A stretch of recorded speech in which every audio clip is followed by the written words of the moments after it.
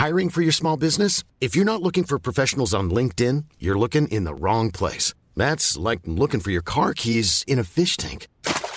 LinkedIn helps you hire professionals you can't find anywhere else, even those who aren't actively searching for a new job but might be open to the perfect role. In a given month, over 70% of LinkedIn users don't even visit other leading job sites. So start looking in the right place. With LinkedIn, you can hire professionals like a professional. Post your free job on linkedin.com/people today.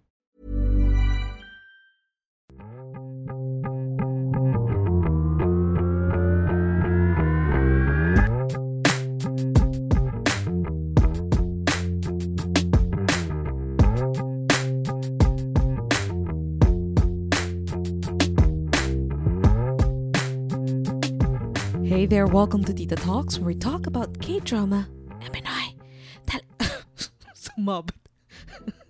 Sumabit yung peanut butter. Oh my gosh. Teka lang. Sorry, kinat ko. Note to self, huwag kakain ng tinapay na may palamang peanut butter bago mag-recording, okay? Alright, so anyway, welcome. If you're new here, welcome to Tita Talks, where every Tuesday we talk about K-drama and Pinoy teleserye. And ito na nga, meron na naman tayong bagong pag-uusapan for today's episode. But before that, if you have any questions, suggestions, or you just feel you want to talk to me about your favorite K-drama series or teleserye, feel free to follow me and send me a tweet via Twitter, of course. Saan pa ba? Twitter is @TalksTita, and meron na rin akong FB page. FB page, yon. FB page is Tita Talks. So, follow nyo na lang din yun if you just want to talk to me via Facebook kung wala naman kayong Twitter. And before we move on to today's episode, I do have an announcement to tell you again. But later na yan, sa dulo na ng episode na to. Because today, I really love this type of episode or series. Ano man tawag sa kanila? Anyway, I think this is the third time na ginawa ko na siya, and I really like talking to you guys about the series or Pinoy teleserye, whatever that is, na hindi talaga kayo nakaka-move on. Kasi it's like me, na hindi rin ako nakaka-move on. And if hindi ako nakaka-move on sa isang teleserye or K-drama series na pinanood ko, I really want to talk to someone. Ayan na, nag-chat na ako sa mga K-drama titas, na mga friends ko. Talagang sinishare ko yung parang, I really love this series, you have to watch it, blah, blah, blah. Ganun na ako. And I would not mind if you would like to talk to me about your favorite K-drama series na kakatapos nyo lang, or Pinoy teleserye, or telenovela, whatever that is. Pag-usapan natin yan kasi it's better to share. And ito na nga, in today's episode, I am joined by Belle from the podcast show The Drama Queens, and she shares her reaction about a series na hindi talaga din namin, hindi pa rin na kami nakaka-move on. Day 60 something na. Hindi pa rin kami nakaka-move on sa series na to. And eto na nga, this is a series that just ended this year and is bound to have a season 2 by next year. So hopefully, Lord, please, tama na yung COVID. Please. Para makapag-shooting na sila ate at saka sila kuya. Charot. Anyway, we are going to talk about the hit series of 2020, The Hospital Playlist. And as you know, I have already had a separate episode all about my thoughts about the series. But today's episode, sinamahan ako ni Belle to talk again about the series and our thoughts about it now na nasa day 60 something na kami. So, here it is. Alright, so welcome to the show, Belle. Belle from the Drama Queens. Annyeonghaseyo. Ang sweet talaga ng boses mo, no? Akala ko, nahihiya ka lang ba or talagang ganyan yung boses mo? Kasi parang lahat ng normal. Normie, oh. Ang sweet. Ganyan lang talaga siya. Yung sa mga podcast episode mo, yung nakikinig ako, sabi ko, sweet naman ni Belle. Hindi ko alam kung ganun talaga yung boses mo or may tulog kang katabi. So, ganun pala talaga yung boses mo. Yan yung It's a normal mo. tie. Ang- It's a tie. Meron ding tulog at May tulog magkasama din. sila. Oo. Okay, so Belle, thank you again for joining me in this episode. Oh my gosh, excited ako sa episode natin ngayon dahil hindi pa rin tayo nakaka-move on sa series na to. Pero bago natin pag-usapan ang series, kwentuhan mo muna kami because you have your own podcast episode also about K-drama, right?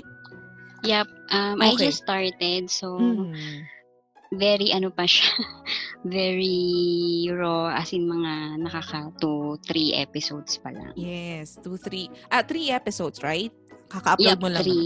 3. Pero ang napansin ko, magka-generation tayo talaga. yung mga na-mention mo na mga K-drama, yung mga, siguro yung mga 2016 na mga fans na nagsidatingan, hindi na medyo naabutan yung mga naabutan natin. So, kwentuhan mo Oo muna nga. kami.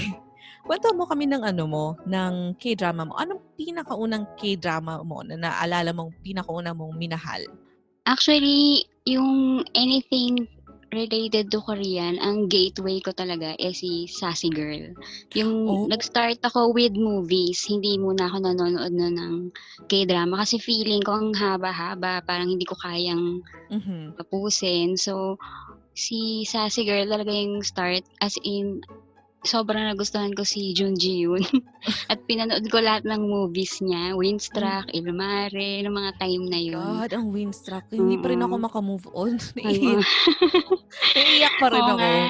Parang Kay once ko lang Windstruck. siyang pinanood, tapos ayoko nang ulitin. Masakit. Masakit, no? Mm-mm. Ganyan. So, yun yung, siya talaga yung gateway ko to Korean. And then parang, after nun, I think, hindi ko na masyadong maalala kung alin dito yung una kong napanood. Pero ito yung mga pinanood ko ng mga time na yun. Si My Girl, si Princess Ours, tsaka si Coffee 2010. Prince, Kim oo. Samsun. mga yan. Mga tayong 2006, ganyan. 2005, 2006. 2006. Si My Girl, I think mga 2006 yan. So, siguro si My Girl, yung nauna ko. Pinakauna mo. Kasi yung Princess Hours before Coffee Prince, ang Kim Samsun siguro halos kasabayan ng ng My Girl. Pero yun yung talaga din yung mga una. Ito ba sa Philippine television or doon ka sa mga sa mga alam nating illegal? Sinimulan ko siya sa Channel 2 and then hindi na ako makahintay. Bumili na tayo ng mga sa black market.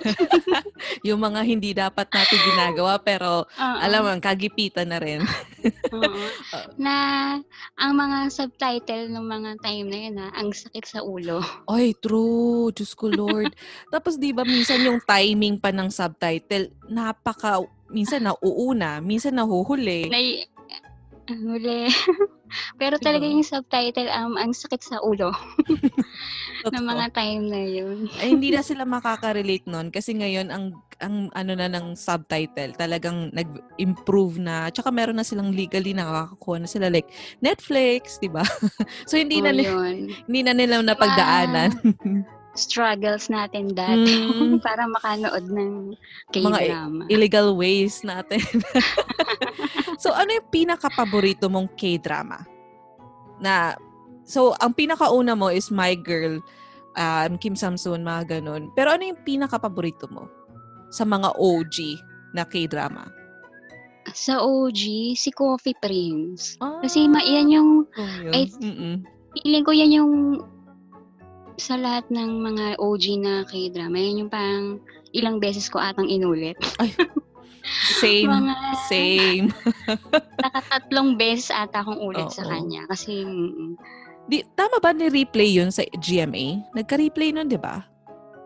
Parang very late na ata yun. Parang, or Saturday or Sunday. Kasi ang alam ko, parang napanood ko siya, originally nag-air siya, tapos ni-replay, na pinanood ko ulit, and then meron pa tayo ng mga illegal ways. So, talagang lahat tayo pare-parehong inulit din. Ang ganda kasi, di ba? Oo, ang ganda. Kahit nung ni-rewatch ko siya, no?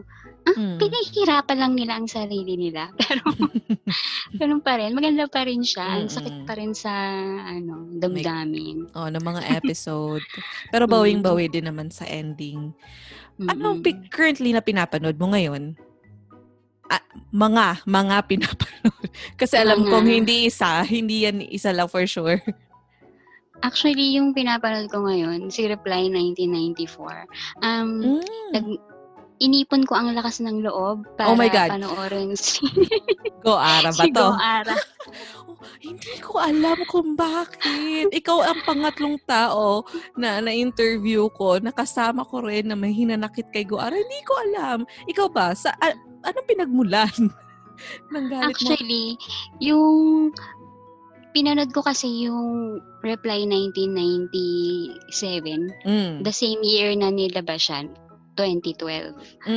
Doon ko siya pinanood. Tapos, nung lumabas yung Reply, dahil naganda na ako sa Reply 1997, nung lumabas yung Reply 1994, I think 2014 ba? Ay, 2013, 14, parang ganun. Parang ganyan. In-attempt ko na siyang panoorin, pero nung first episode, hindi ko kaya si ate girl. Bakit? Hindi ko siya gusto. So, in-skip ko na siya. Hindi ko na talaga siya pinanood. So, in-skip ko si Reply 1994 and then dumating si Reply 1998. Pinanood ko si Reply 1998. So, naisip ko, ito lang talaga yung hindi ko napanood sa Reply series eh. So, kailangan ko siyang tiisin. Oo. Pero, yun, medyo natatagalan akong tapusin dahil sa kanya. Anong episode ka na?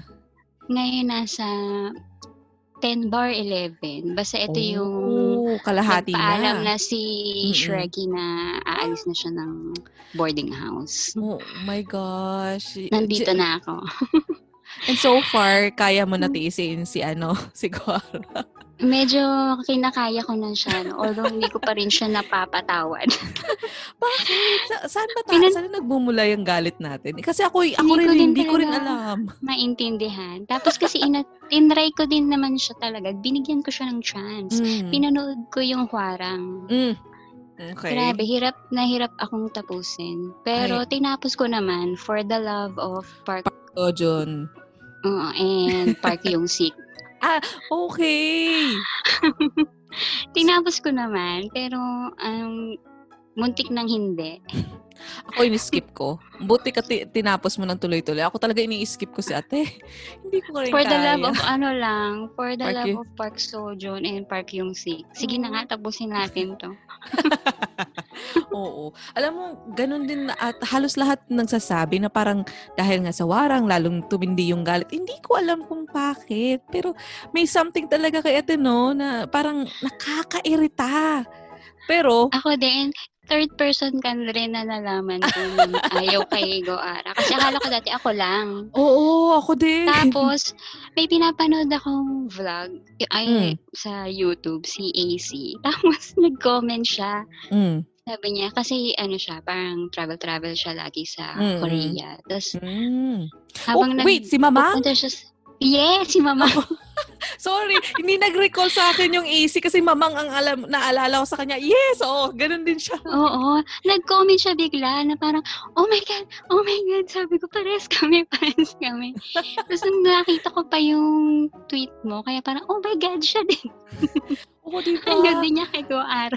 Honestly, hindi ko talaga yung kinikwento kasi sabi ko baka mabash ako. Baka ako lang talaga to na may galit. Na hindi ko ma-explain yung inis ko. Hindi naman galit, pero inis, irita sa kanya. Ako din. Tas, hindi ko rin maipaliwanag kung anong meron. Oo. Pero hindi ko talaga siya gusto. Alam mo na yung 1994, talagang kung hindi dahil sa kay Shrekky, kay Chilbong, hindi ko talaga siya ipupush. Kasi gaya mo nga, episode 1 pa lang talaga, oh my God, nakakainis si ate. Nakakairita. Diba? Pero nung medyo sige, natutolerate ko na ng very, very light. Dahil nga sa mga kasama niya sa series. So, 11 na ako, konting push na lang. How are you liking it so far? Yung 1994? So far, maganda. Natawang-tawa ako kasi yung nagre-recording sila ng voicemail. Hindi ko inabutan yung pager, pero nauso kasi sa amin ng kaka-classmate, may nabibili dating phone card na pwede kang mag-leave ng message. So, ganun din yung ginagawa namin. Hindi ko maalala yun. magre-record din kami ng kanta para na please leave a message. So kung ano yung ginawa nila, yung nag-record sila ng ano, ganun din yung ginagawa namin before. Pero hindi siya pager, parang phone card lang siya. Oh, kasi So, parang mag-leave ka ng message. Yeah, kasi parang sa Pilipinas hindi rin masyadong pumatok yung pager. Although parang the time na dumating na yung pager sa atin, parang biglang meron ng cellphone. So lahat nag-cellphone na eh. So, di ba yung writer and director ng 1994 and 1997 and 88, sila writer Lee, tama ba? P.D. Shin? Si Shin. Oo, tama. So, isa sa mga bago nilang ginawa, ang pinaka-latest nila ngayon, ito yung pag-uusapan natin, ang Hospital Playlist. So, paano mo nalaman yung show? I mean, pinasunundan mo ba siya while airing? Or actually, hindi. Kasi pag inintay ko muna siyang matapos bago ko siya. Kasi nabibitin ako kapag mag-aabang. Lalo na pag nagustuhan mo, parang, next episode, mag-aantay pa ako 1 week. Correct. So, hinintay mong matapos? Hinintay ko muna siyang matapos. Although, may mga konting-konti akong nakikita kasi ang aking uni, pinapanood na siya. So, sabi ko, siya yung tinatanong ko, tapos na ba? Kasi para inaantay ko siyang matapos bago ako mag-start manood. So, sa kanya mo nalaman, tapos after nung matapos na, saka mo siya pinanood? Saka ko siya pinanood. Anong initial impressions mo sa show, sa series? Actually, hindi ako mahilig sa mga medical. Oh, yeah, na-mention mo yan. Oo. So, parang medyo rin akong panoorin siya kasi medical drama. Although favorite ko kasi si Jo Jung Suk. So, kailangan natin tong panoorin na si Jo Jung Suk ito. For the love of the oppa. For the love of them. So, tsaka, natutuwa ako sa kanya kasi ang dami niyang parang Easter eggs na reference sa ganito. Correct. So, parang habang nanonood ako, naaaliw ako, ay, sa ano to? Ay.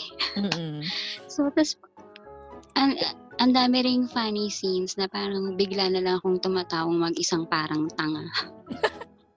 O, diba? Kasi lalo na kung mahilig ka manood ng K-drama, talagang maaalala mo yung mga scenes na, teka lang, itong mga cameo na to, ito yung mga guest nito sa sa series na to. Tas, nakakatuwa, diba?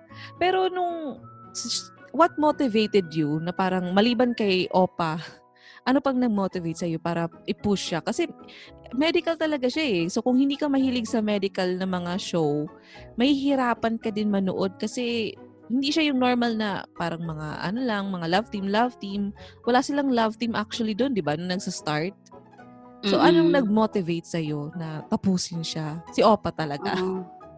Si Oppa talaga. At saka, medyo nabasa-basa na rin natin na it's from yung same director, same writer, based sa kanilang mga previous na gawa, talaga namang maganda. So parang meron ka ng assurance na, ay maganda to. May ganun ng factor na, ay maganda to. So, and napanood habang pinapanood ba? ko, parang dire-diretso lang. Yung easy niya panoorin, walang bigat na, although may mga dramatic eksena dahil nga syempre hospital, may mga ako actually naiyak ako doon sa first episode. Yung sa baby. Oo. Ang tindi. Ang sakit doon. Pero medyo nga lighter siya kumpara sa mga other medical series. So, sino sa 5 doctors ang favorite mo? Favorite character mo? Si Jo Jung Suk ba? Kasi siya yung Oppa. Oo, sige, bias ako eh. Pag-usapan na lang natin yung second. Yung second na lang. Si the only girl, si John Mido. Ano nga ang pangalan niya? Chae Sung-hwa. Chae Sung-hwa. Siya yung second favorite mo. Bakit? Bakit hindi si yung character ni Kyung-ho? Kasi nakakatawa din sila, di ba, pag nag-aaway sila ni Jo Jung Suk, yung characters nila. Oo, nakakatawa din talaga yung kanilang bromance. Actually, yun yung eksena lang dalawa yung talagang tawang-tawa ko. Oo. Si Chae Sung-hwa, kasi parang only girl siya doon. So parang siya yung nung lahat nung mga oo, nung mga kasama niyang mga lalaki. And at the same time, parang yung personality din niya sa work na parang kahit girl siya na parang very prim and proper, parang Mm. talagang yung mga subordinates niya talagang takot sa kanya. Pero ang ganda din ng ano niya, ng parang nirerespeto siya, hindi naman yung takot na parang Mm. wala lang. Mm. Natuwa ka din ba dun sa scene nung, di ba meron sorry, spoiler, pero may scene di ba dun after niya isabihin sa grupo niya or sa friends niya na nagpa-check siya dahil meron siyang naramdamang bukol or something? Di ba may scene no na parang isa't isa lahat nagche-check sa kanya kung ano. Natuwa ka din ba sa scene na yun? Oo, na parang maya may kumakatok na naman sa pintuan. Yun, tsaka ang sweet din, no, yung kay Ikjun na pagdating niya nandun na, nauna pa sa kanya. In-expect mo ba na may love line sila nung pinapanood mo siya? Actually, oo. Kasi parang yung yung flashback na yung una, yung parang nag-meet sila nagtatago sila dun sa orientation. May tingin si Koya dun kay ate girl na iba. Ay, hindi ko yun napansin. OMG. Ako nagkaroon lang ako ng hint. Kasi di ba nung start ang series, may asawa siya eh. Pamilyado. Diba? Si Yujuya, Diyos ko Lord, napakakit na bata din. Pero diba nung... At saka yung kay, sino nga ba to? Yung nag-declare ng pag-ibig si... yung si Sokyong. Yung si Dr. Yang, Professor Yang. Nung parang may pinakita na may tinapon siya. So, yun, right. Diba? Yung sing-sing. Oo, na hindi niya na ibinigay, tinapon na niya. Kasi parang, sinabi na ni no. So, parang giveaway na siya. May hula ka ba? May hula ka ba na sa kung ano yung past nila? Kasi diba parang yung nag-end yung season 1 na hindi natin clear kung sino ang may gusto sa kay kanino. Feeling mo ba yung character dito ni John Maido, yung si Songa, nagkagusto siya sa isa sa mga lalaking yun? Nakasama niya sa grupo? Kay Ikjun. Kasi, meron doon yung part na, di ba, nagtago sila sa orientation. May pinakita na naunang lumabas ng orientation si Ikjun at saka si, anong pangalan nito? Yung cardiologist. si Junwan. Oo, si Junwan. Hilo na ako sa name. May pinakita doon na lumingon siya, nakita niyang lumabas yung dalawa, tapos lumabas din siya. Kaya yung scene nung una, di ba, huli siyang pumasok doon sa... So, parang may clue na ay sinusundan niya si Ikjun. Oo, no. Pero at the same time, no, parang no interview din, yung binigyan niya ng ponytail si girl. So, baka nauna si Ikjun. Dahil mas nauna yung... Baka same lang. Pero di ba yung interview, yun yung technically first time nila na nagkita. Oo, kasi interview yun para sa entrance ng medical school. Tama? Correct. Okay. Yes. Di talaga ako nakaka-move on ng memory ko. Pero, oo, no. Tapos, alam mo, ako, yung napansin ko, naalala mo yung scene na nasa may lamay din sila? Tapos, parang tinanong siya nung nanay ni Professor Ann kung hindi ba sila nagkagusto sa isa't isa. Or, hindi, sorry, yung isa, yung barkada nung nanay ni Dr. Ann. Yung head ng yung foundation. Head ng, Di ba tinanong sila? Tapos nagtinginan sila. Feeling ko doon may something eh. Doon parang may something. Pero at that time, pamilyado pa si Ikjun eh. May asawa pa siya. Pero nakakatuwa no? Kasi yung nag-end yung episode 12 na parang nag-confess si Ikjun na parang, di ba, yung, ano yun? Parang... Meron akong friend na ganyan. Parang third person pa yung pagkakasabi niya. Tuwa ako doon. Pero nakakabitin talaga. Ano yung favorite scenes mo doon? Maliban doon sa napagkwento natin, meron pa bang mga favorite scenes ka na nakakaiyak, tawang-tawa ka? Yung tawang-tawa ko, yun nga, yung binibida ni Ikjun yung kapatid niya dito doon kay isang doktor. Yung tapos parang nung time na yun, nagsabi na si Junwon sa kapatid ni na gusto niya yung kapatid. So parang nakikinig siya doon. Siguro visit na siya. Oo. As in binasag niya yung itlog sa ulo ni Oo. Oh my God. Tawang-tawa ako kasi yung facial expression ni Tapos di mo ma-imagine na silang mga head ng mga or matataas na yung rango sa hospital, biglang magsusuntukan, biglang mag-aaway. Parang mga bata lang. Oo. Ay nako, siguro dahil na rin matagal na sila magkaibigan kaya ganun sila mag-asaran, no? Pero nakakatawa talaga yung character dito ni Jo Jong-suk. Kasi parang ang talino na mabait, na parang unbelievable na may ganung tao, no? Parang ang perfect na nga niya. And na-mention mo to sa podcast mo na parang, di ba sabi mo, it's weird na yung mga super perfect, lahat sila matatalino.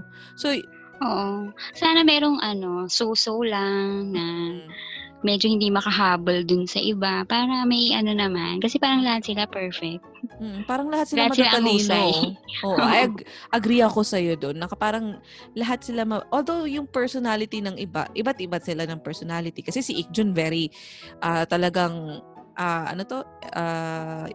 kabaliktaran ng extrovert. Diba? Lahat siya friend ng lahat siya kilala. Isa siyang social butterfly. Correct. Tapos samantalang yung OBGYN nilang friend, susko, halos magtago siya sa mga tao, ayaw makasabay ng elevator, diba?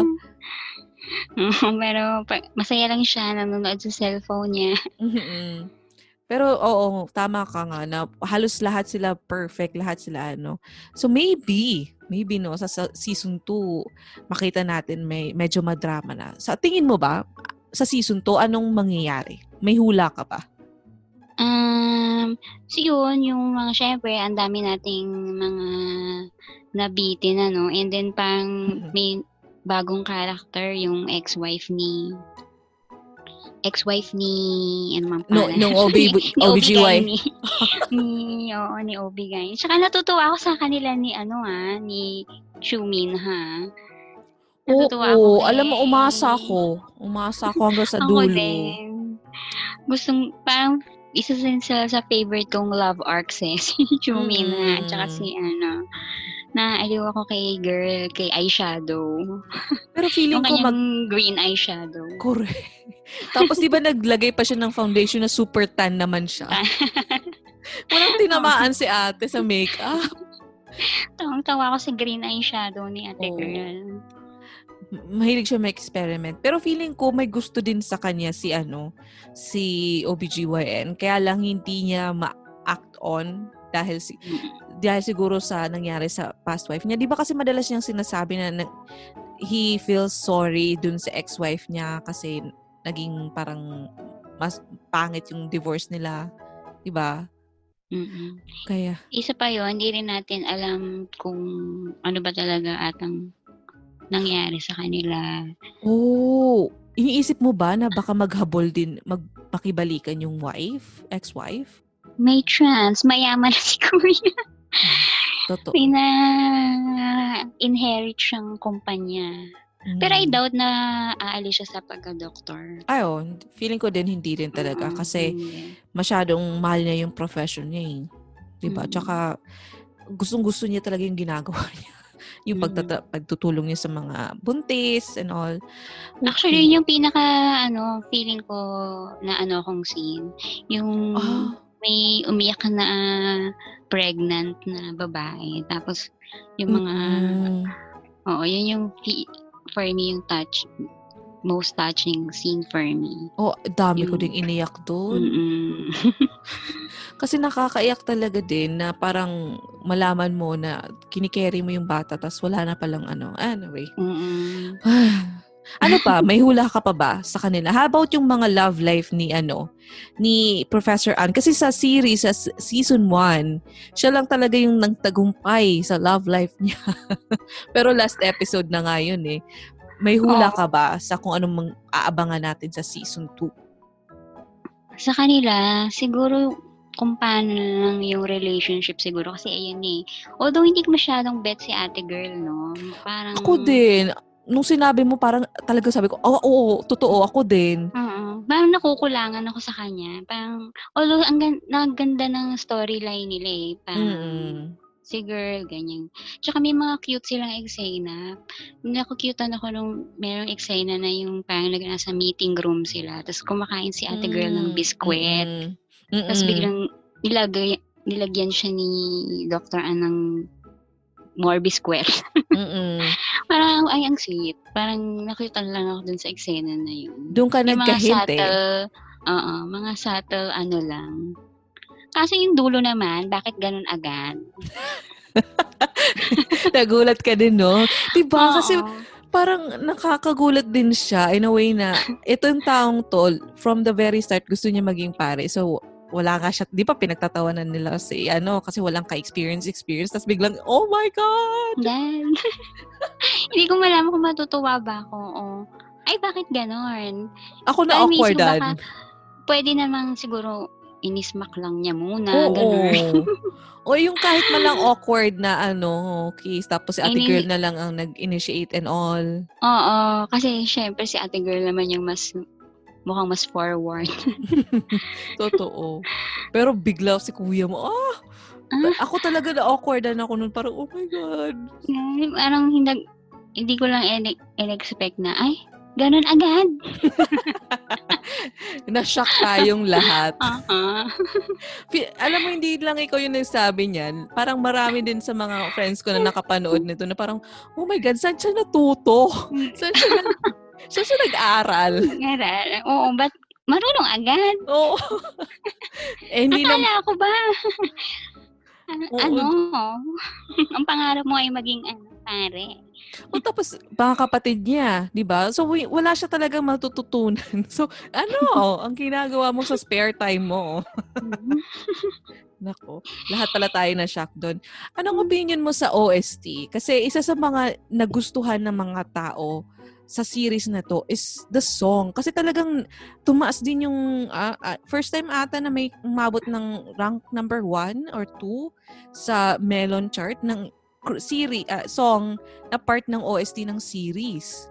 Anong opinion mo doon? Did you like it? Oh, yeah. Ang ganda. Actually, dalawa yung sobrang yung recall sa akin. Yung Lonely Night at saka si Me to You, You to Me. Sabi ko yung narinig ko si Me to You, to Me. Narinig ko na to Ang tagal-tagal kong iniisip. Saan ko ito narinig? Alam mo, napanood ko din yung classic pero hindi ko naalala na nung sinabi mo yun sa podcast, sabi ko, oo nga Tapos hinanap ko pa yung series tapos para lang mapakinggan ko ulit. Buti na lang yung episode mo ngayon, yung bago mo, play mo yung old, di ba? Ay, sorry, hindi old, yung yung Thai. Thai version.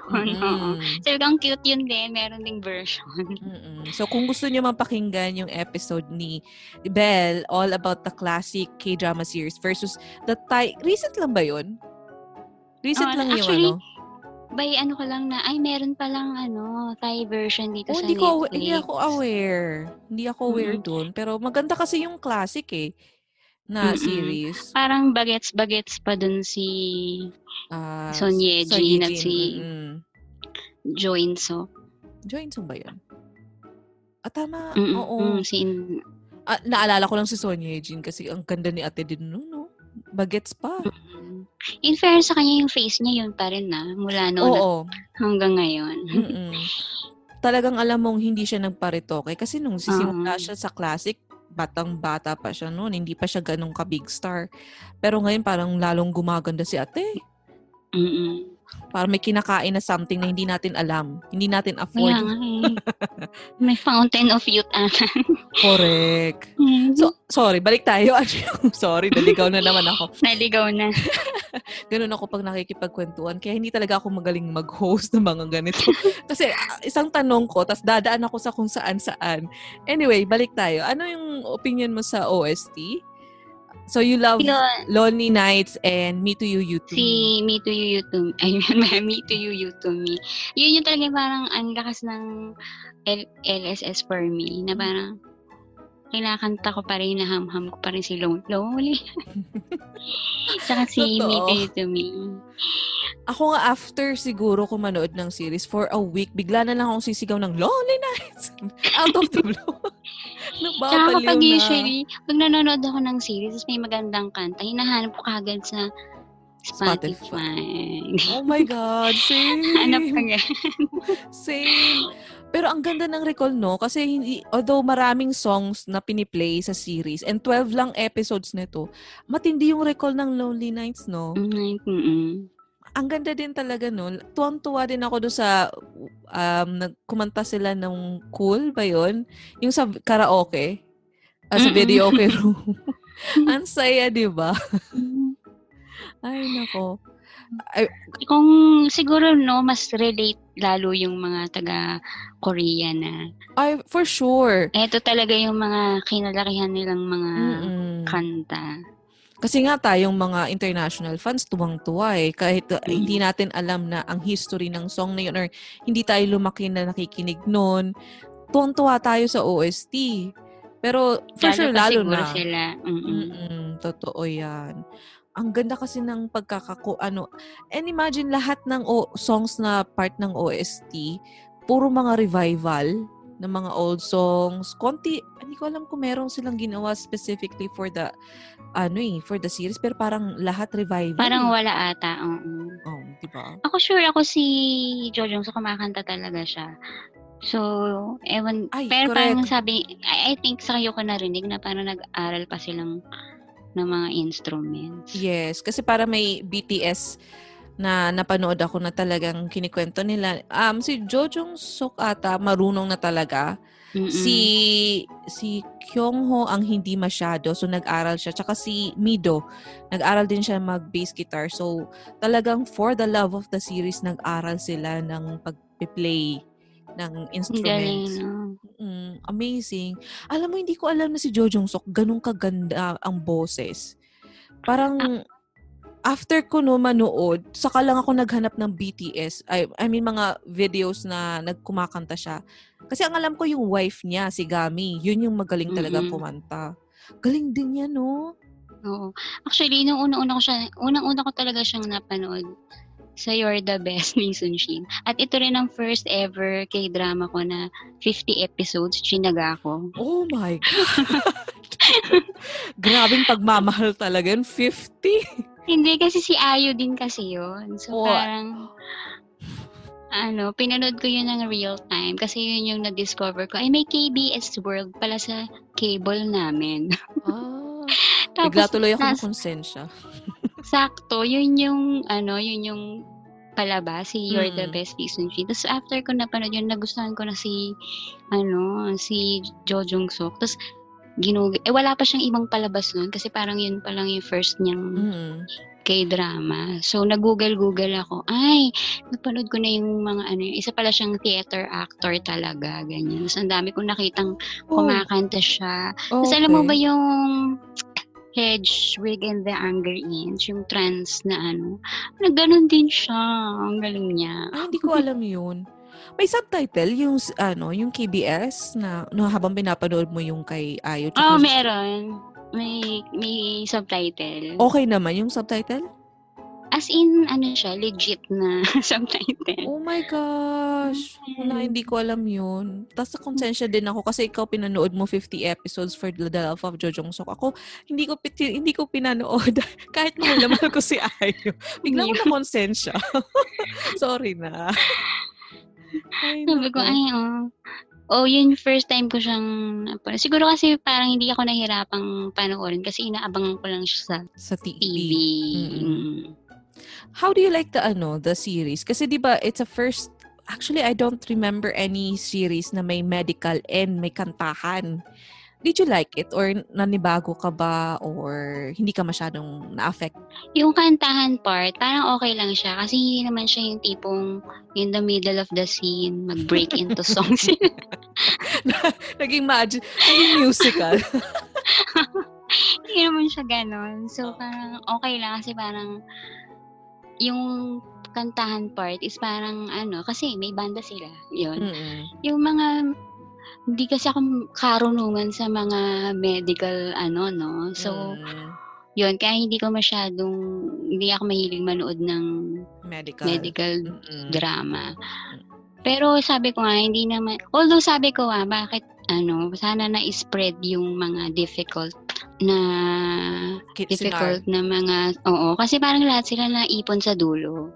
Na yung mga dramatic scene, tas all of a sudden, si ganito may pasyenteng akala nila ma-deads na ganyan, tas yung baby, sabi ko, parang hindi siya na-spread into the whole, yung kalat-kalat. Parang naipon siya sa dulo. And si Ik Jun, puro liver transplants ba talaga? Wala ba talagang ibang... Feeling ko yun kasi yung specialty niya. Feeling ko, kasi sa dami nilang mga general surgeon, feeling ko yun yung parang specialty niya, yung liver transplant. And actually, liver transplant lang talaga siya halos buong series, no? Oo. Kaya sabi ko, eto ba talaga lang? Wala bang ibang kaso? Oo. Kasi yun ata yung, di ko alam. Wala akong alam sa medical field kung meron parang assignment na ikaw yung doctor, ito yung mo. Pagdating sa mga operation ng mga nabaling buto or whatever, ikaw naman. Hindi ko rin sure. Kasi di ba parang general surgeon. Surgeon, so, yeah. Oo. General, yung mga lahat ng... Pero bakit puro liver? Wala bang ibang organ dyan? Correct. Tiyan, yung intestine, yung Puso. Yun lang, yun yung sa mga... Pero dapat masyad... ang puso kasi, si Junwan. Oo, wala din nga, no? Cardio. Ano pa ba? Wala nga ako maalala. Liver lang talaga. Liver lang talaga. Walang iba. O sana magbago sila. Or may mga konting changes sa season 2. Other than that, may sa tingin ka pa ba na I know you have already mentioned this sa blog, sa podcast episode mo. But is there any other thing na sa tingin mo pwede pang i-improve nila this season 2? Cute na cute ako kay Uju. So more Uju. Yes. Ujuholic. Yung parang bata. Yung tula niya, tapos bye-bye. Pare-pareho. Oh my God. Ang cute niya, di ba? Tapos, yun, sana more scenes. Tsaka, dahil nga sabi natin, masyado namang perfect to si Ik Jun. Kasi hindi ko rin na-feel na dahil parang busy-busy niya, di ba? May busy siya sa work, may banda pa. Tapos may anak pa siya, single dad. Pero parang hindi ko naman na-feel yung struggle niya as parang a father. Too good to be true. Oo. So sana makita natin na may struggle siya. Sa pagiging tatay. Kasi parang okay lang. Parang wala talagang So sana yun, may makita tayong flaws kay naman. Para medyo realistic. Kasi parang napakahirap maniwala na merong katulad ni Ik Jun na, di ba, napaka-perfect. Tapos very in control sa life niya. Na wala siyang parang, maliban sa ex-wife niya, pero parang wala na siyang naging issue. Kahit yun, di ba? Hindi sila nag-away sa custody. Walang kadrama. Parang, okay, gusto mo ng divorce? Okay. Parang, pero very light lang yung nila, discussion nila. Tapos, okay na. Oo. Yeah. Ini-expect ko nga din nun medyo mahihirapan siya, mag-breakdown or something like that kasi asawa niya. Pero, yeah. So, sana ganun nga sa season 2. Ano pa? Anything else na sa tingin mo we can maybe i-improve or hopefully makita natin sa season 2? Siguro more complicated cases sa kanilang mga... yes. And yun, sana mag-improve din si Jangyo. Kasi nakukulangan talaga ako sa kanya. Lahat sa kanya parang kulang na kulang. Ano yun? Acting-wise? Or yung sa mismong character niya? Kasi yung character din niya parang napaka-lifeless na walang emotion. Di ba? Pareha siguro kasi kulang din sa arte siguro si Ate Girl kaya parang ganun din yung character niya. Parang nakulangan ako pero baka ganun talaga yung sinabi sa kanya. Oo, na parang wala kang emotion sa series na to, matamlay ka lagi. Pero malay natin sa season 2 dahil merong, 'di ba, nagpapatibok na sa puso ni ate mo, magkabuhay-buhay na siya. Oo. Baka naman. Please lang naman magkaroon na si ate ng live. So sa lahat ng characters, supporting cast, siya lang talaga yung medyo hindi naman problematic pero parang nanghihinayang tayo. It could have been better, right? Tama. Ikaw, meron ka bang aside from Same. sa kanya? Actually, same ako sa'yo. Sa kanya lang talaga ako nanghihinayang. Tsaka sa kay Yujuya, gusto ko rin, sabi ko talaga, gusto ko din na makakita pa yung interaction niya with yung mga, yung mga Samson niya, yung mga kasama ng tatay niya. Kasi parang napaka-konti ng scenes niya. Tuwa ako sa pag sila kumakain, tas nagpapa-cute siya para makakuha pa ng isa pang sandwich. Di ba? Oo. Tsaka yung kinukwento niya, meron siyang girlfriend. Oh my God, yeah. Batang to. Ilang taon pa lang may jowa na. Lahat tayo na windang si Yujuya may jowa. At tsaka alam niya yung mother-in-law. Alam niya ganun. Oh my God. Meron na siyang mother-in-law. Ay, nako, nakakaloka. Sino yung jowa niya? Si Moni. Oo, na pinsan nung mga intern. Ay, oo nga. Yung kambal naman. Kasi may kakambal din si Mone, di ba? Oo. Nakakaloka. Sa mga supporting cast, may paborito ka doon? Si Eyeshadow. Oo, no. Nakakatawa Gusto ko yung siya. character niya, yung parang napaka judgy. Hinuhusgahan niya kagad si Obigaini. Pero bet naman niya, gustong-gusto din naman niya. Pero talaga yung makeup niya, Lord. Tsaka ang cute din nung nag-confess siya kay kay Obigaini. Kasi parang wag mong kakalimutan na wag ka mag-pretend na hindi to nangyari. Kasi alam niya yung ugali nung ni Dr. Yang na Diba usually sinasabi pag ganun, pretend na this never happened. Sa kanya baliktad. Oo. Hindi to nangyari. Kasi nangyari to. So kung gaano ka-introvert si Dr. Yang, saka naman gano'n naman ka-extrovert si ate mo, no? Oh my gosh, hindi ko na-imagine kung ano mangyayari sa season 2. Tapos kung parang cute siguro nila, di ba? Dahil nga baliktad sila, opposite. Love life ni Songhwa. Sino sa tingin mo yung Kasi di ba yung character ni Mido, maliban kay Ik-jun, may gusto din sa kanya yung isa pang doctor, di ba? Oo, yung Professor Ann ata? Ann yun?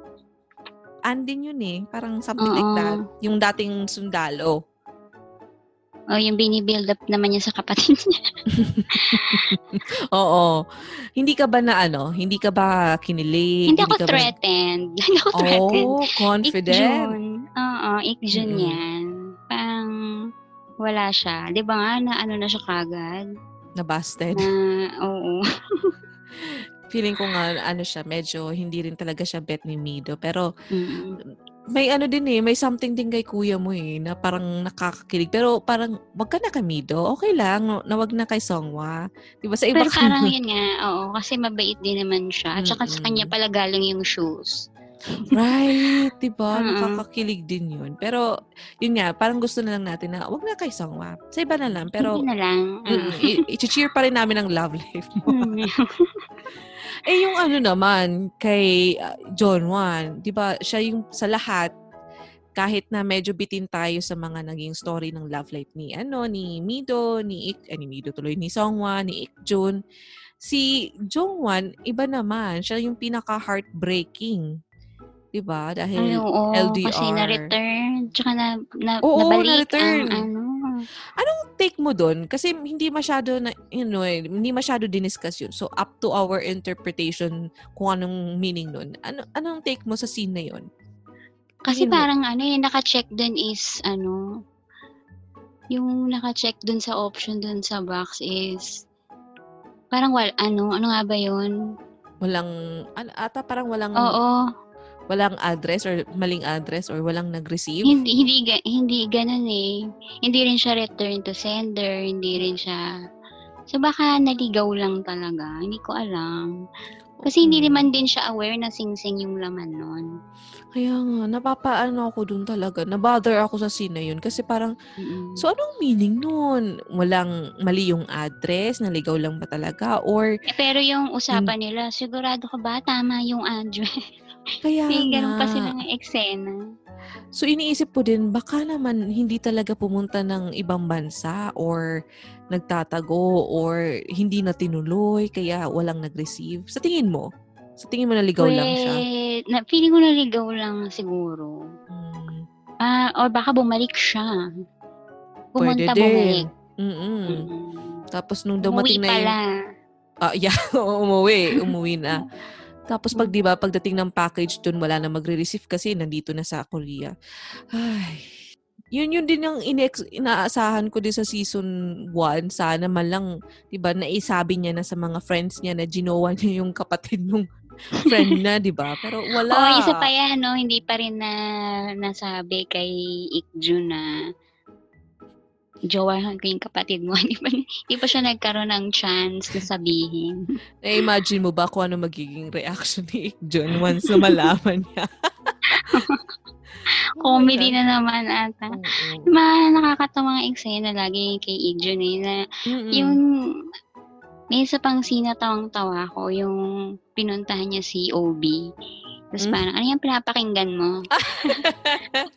I know. Yes. Yung classical music. Tapos, parang, di ba tinanong siya noon kung alam pa niya? Ano ba sinabi niya noon? Oo, ito yung welcome to station. Kung ano bang station yun. Kasi parang yun yung, yun yung mga tunog ng mga old songs na piniplay nila sa mga, sa MRT, sa subway. Oh my gosh. Oo nga, no. Ang dami nakakatawa. Usually talaga lahat din involved si Ikjun. Sana nga sa season 2 ganun din. Comic relief. Tapos meron, ewan ko kung may nanonood kasi ako ng mga lumang episodes ng All the Butlers, yung variety show ni Lee Seung-gi. Lee Seung-gi, oo. Tapos meron akong napanood doon na guest nila yung parang senior na singer. Tapos parang mag-asawa sila, para silang singer. Tapos parang nagkakwento sila na nag-dinner daw sila with a mutual friend. Tapos yung asawa niya, di kumakain sila. Yung pickled perilla leaves, dikit-dikit siya, diba? So parang kumakain daw yung friend, tapos hindi matanggal yung perilla leaves, tinulungan ng asawa niya. So parang galit na galit siya sa ginawa ng asawa niya. At naging rule niya na wag na wag mo yung gagawin. Tapos napanood ko yung eksena ni OB, tsaka ni Choo Min-ha. May ganun silang scene kumakain sila. Tapos, hindi matanggal ni Choo Min-ha yung perilla leaves din. At tinulungan siya ni, na parang, yung tingin ni, tungtuwa siya. Kinilig si ate mo. Oo, sabi ko, napanood kaya to ni director, ni writer. yung episode nung, kinikilig siya sa ganung eksena. Oo. Ay, nako. Pero sana talaga this second season, magbago na siya ng konti. Napaka-introvert ni kuya mo. Maliban sa kanilang magkakaibigan, wala siyang halos ibang kinakausap or chinchika. Feeling ko magpapa-change sa kanya si Eyeshadow. Si Eyeshadow na yung tawag.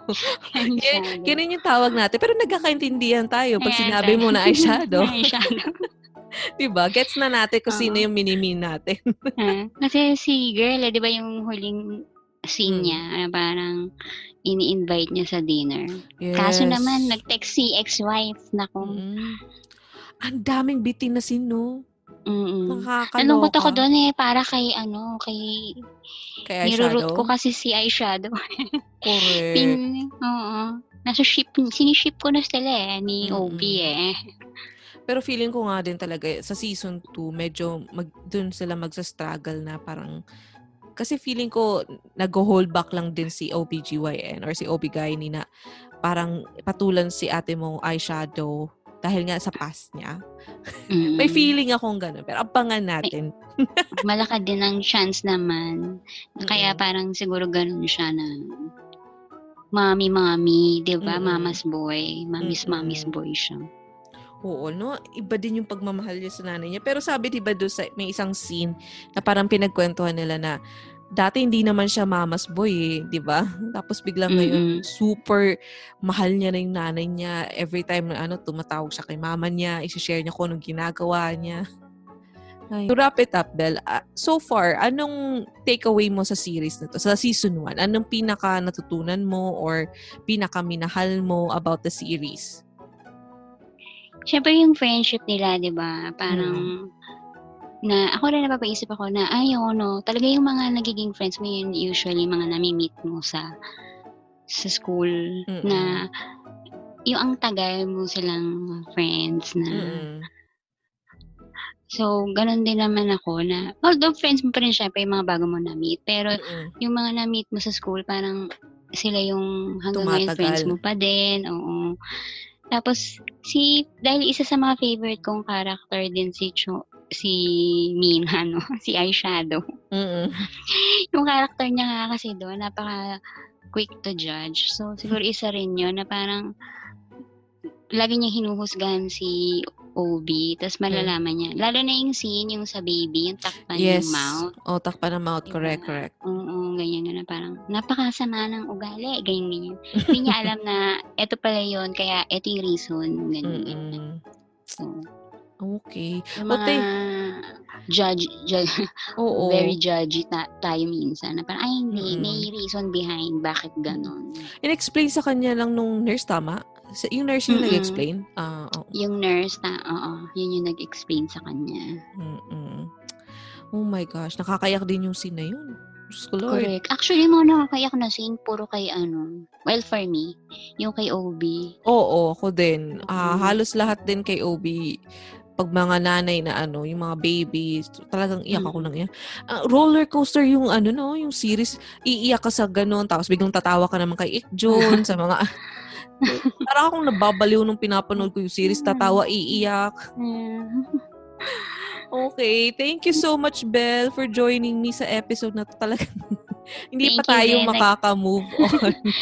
Nag-enjoy ako. Anything to plug? Anything to share? Ang podcast?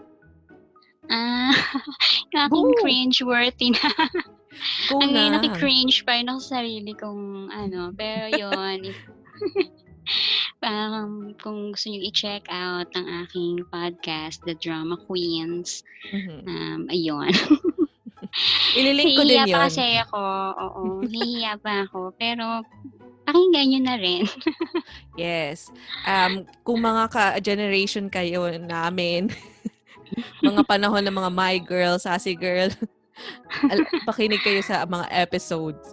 And ililink ko na rin sa description once in-upload ko tong series. Ililink ko yung link to the Spotify ni Belle para mabilis niyong ma-access. Okay? Thank you again, Belle. Sorry. Good night. Thank you. Nag-enjoy ako. Thank you. I also enjoyed. Ma-move on na tayo sa hospital. Alright. Thank you, Belle. Bye. Thank you. Bye-bye. Alright, so thank you again, Belle, from the podcast show, The Drama Queens, for joining me in this episode. Ililink ko na lang sa description yung name ng podcast nila if you want to check them out. Alright, so moving to my announcement. So earlier I said I do have again another announcement, and it's related to the first anniversary of Tita Talk. Sakalain nyo. Mag-iisang taon na akong kakatalak mag-isa sa kwarto, and now I am fortunately joined by you guys and some of my friends na hindi ko na kailangan i-blackmail, so sumasama na sila. Anyway, in celebration of the first year anniversary of Tita Talks, I am actually inviting you guys to join me for a live podcast episode via my Facebook page, Tita Talks. It's on August 29, Saturday, 8 p.m. Manila time. In that episode, I am actually also giving away some prizes, pero wag kayong mag-expect ng pangkabuhayan showcase, ha? Ano lang talaga, it's a way for me to thank you all, guys, for listening to me. And hindi ko lang talaga sa inyo ma-explain, but Tita Talks is actually a very important part of my life, I would say. And ayoko na maging madrama and explain to you why. Basta maybe sometime in the future, makikwento ko rin sa inyo kung bakit. But in the meantime, I would like to invite you guys on the 29th of August, Saturday, 8 p.m. via Facebook. Hopefully, you can join me for that live podcast episode. So we will have a topic, and then later we will also have that small giveaway raffle. Hindi ko alam kung tawag sa kanya. But anyway, that's it. If you have any questions, suggestions, or you just want to talk to me about your favorite teleserie or K-drama series, my Twitter is @TalksTita, and I do have a Facebook page, Tita Talks. And that's it. Good night, kids. I love you, Bruno Mars.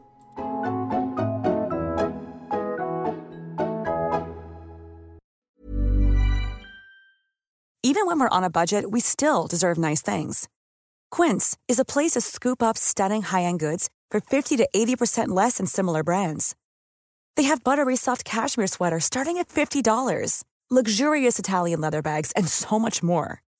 Plus, Quince only works with factories that use safe, ethical, and responsible manufacturing. Get the high-end goods you'll love without the high price tag with Quince. Go to quince.com/style for free shipping and 365-day returns.